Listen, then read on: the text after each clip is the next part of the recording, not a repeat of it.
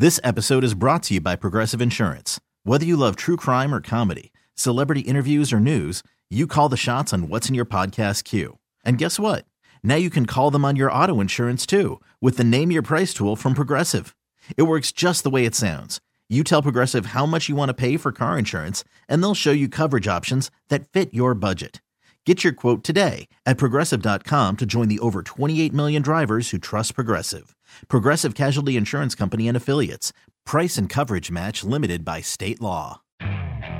Okay, picture this. It's Friday afternoon when a thought hits you. I can spend another weekend doing the same old whatever, or I can hop into my all-new Hyundai Santa Fe and hit the road. With available H-Track all-wheel drive and 3-row seating, my whole family can head deep into the wild. Conquer the weekend in the all-new Hyundai Santa Fe. Visit HyundaiUSA.com or call 562-314-4603 for more details. Hyundai, there's joy in every journey. Sports Radio 610 presents Payne and Pendergast. So I had a buddy send me a graphic yesterday that showed the one-loss records of all the quarterbacks drafted in the first round in 2021. Remember, that was a draft where 3 went in the top 3, 5 went in the top 15, and it was looking like it was going to be a pretty good draft class for a little while there, and now there's all kinds of questions about it. And the 5 quarterbacks were Trevor Lawrence, Zach Wilson, Trey Lance, all went in the top 3. Justin Fields went 11th. Mac Jones went 15th. And I looked at that and I said, wow, their records are all below 500. Some significantly below 500. Trey Lance is the only one who's not below 500. He's 2-2 and on his second team now as an emergency quarterback for the Cowboys. Yeah. You know, and I think this is where I think the cautionary tale in a lot of ways is it's more of a crapshoot than ever, and it's always been and always will be a crapshoot with projecting NFL quarterback talent.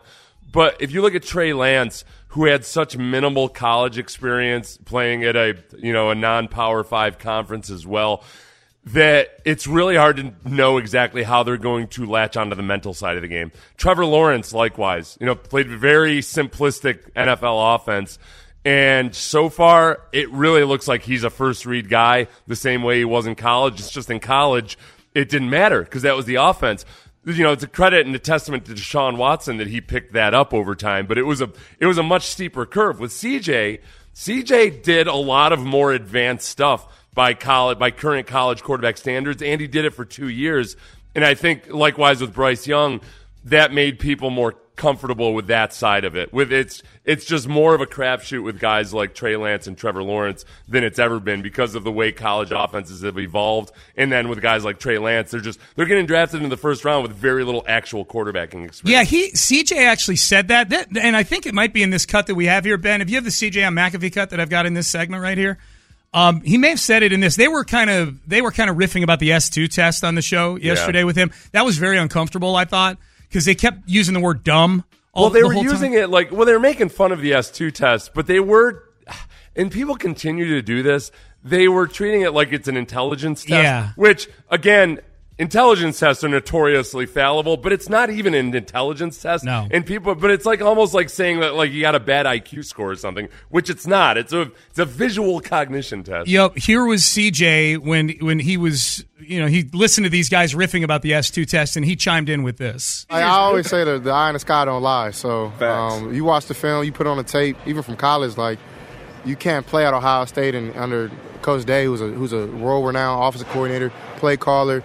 His offense is pretty deep when it comes to being knowledgeable. You have to know everything. I even had more responsibilities in college than I do now in this offense, in this scheme. So, but that means you're only going to get better, which sucks for us. They haven't even unleashed you completely, which is a whole different animal. All right, so that last part, McAfee's coming at it from an Indianapolis perspective on that last part.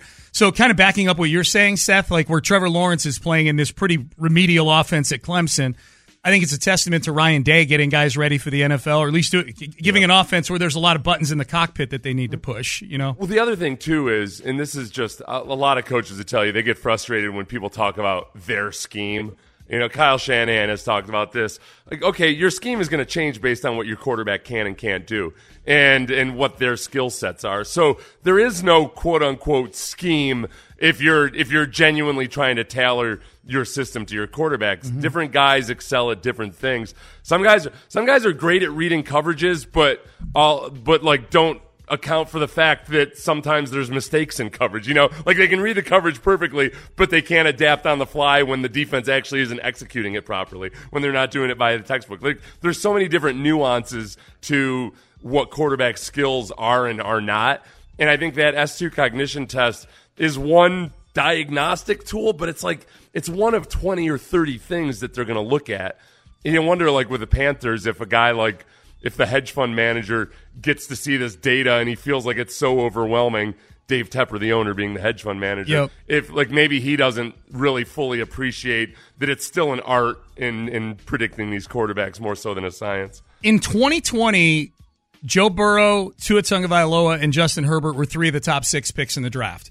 That was a good draft class. That's by NFL standards, a really good quarterback draft class in the first round. In the 3 drafts since then, Seth, there have been 9 quarterbacks taken in the first round. And I'm going to rattle through these names, but my overall premise here is that I think the Texans might be the only one of these 9 teams that feel really, really good about their quarterback right now. And here are the names. In 2021, Trevor Lawrence, Zach Wilson, Trey Lance, Justin Fields, Mac Jones. In 2022, there was only one first-round pick. It's Kenny Pickett, who's backing up Mason Rudolph right now. And then in this draft, there were 3 quarterbacks taken in the first round, all in the top 4. Bryce Young, CJ Stroud, Anthony Richardson. I would submit that the Texans are the only one of the 9 teams drafting those quarterbacks that feel great about their quarterback. Great about them. Okay, so if I were to do devil's advocate, I would say the cautionary tale is, how did the Patriots feel about Mac Jones after his rookie year? I mean, right now. I'm talking right now how they feel about Mac Jones. I know. I'm saying the cautionary tale in terms of feeling good about CJ Stroud. I got you. Okay, how did they feel about Mac Jones after his rookie year? I misunderstood. Yeah. So again, I'm doing devil's advocate because I think the Patriots felt really good about Mac Jones. He had a really good year. That was more of a testament to Josh McDaniels, and I think that's still, if I'm out there and I'm thinking about bringing in Bill Belichick, it's got to be with Josh McDaniels as his offensive coordinator. Because that part of it, I think McDaniels might be a horrible head coach, and Belichick is lost without a really good offensive coordinator. So at the very least, they did a really good job of bringing Mac Jones along slowly. And the one thing that illustrates that, 6.1 yards per attempt. It was a whole lot of dinking and dunking and managing him.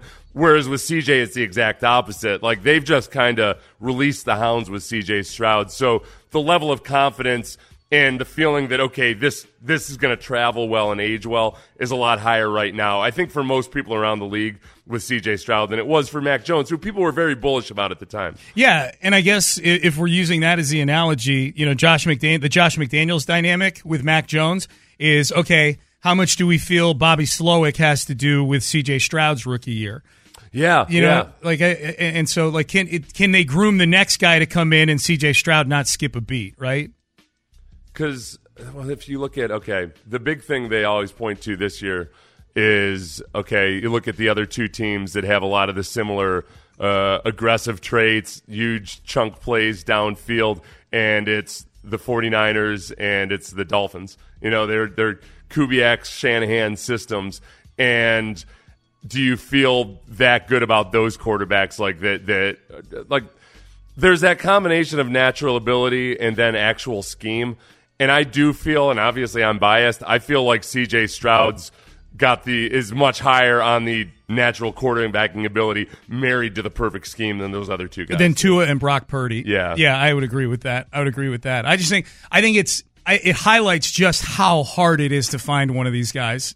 And if you're a Texan fan, you got to feel so good that you landed on him. But these are the 9 guys who were drafted in the first round in the last 3 seasons, and one is on their second team. A few of them have been benched. One can't stay on the field. The other one's 5'10", all these things. And you got CJ Stroud, who is the toast of the town right now.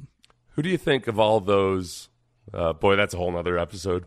Just talking about which one of those guys might work out. Yep. We can talk about it later for sure. No, for sure. That's another. Yep. All right. What is Cleveland saying about the Houston Texans? We're going to dig into what they're saying up in Cleveland this week about the Texans. A reminder, Nick Caserio, Texans GM, joins us in about 20 minutes. Stay there. You're listening to Payne and Pendergast. This episode is brought to you by Progressive Insurance. Whether you love true crime or comedy, celebrity interviews or news, you call the shots on what's in your podcast queue. And guess what?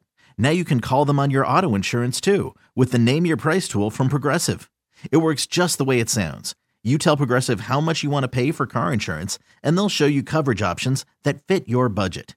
Get your quote today at Progressive.com to join the over 28 million drivers who trust Progressive. Progressive Casualty Insurance Company and Affiliates.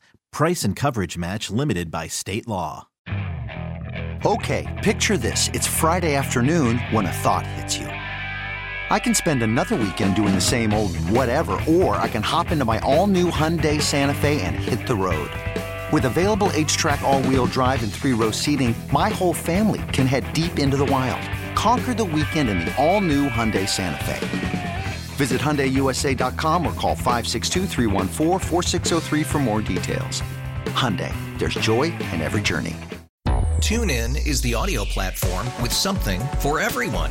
News. In order to secure convictions in a court of law, it is essential that we conclusively. Sports. Got clock at 4. Doncic. The step back 3. You bet. Music. You set my world on fire. Yes, and even podcasts.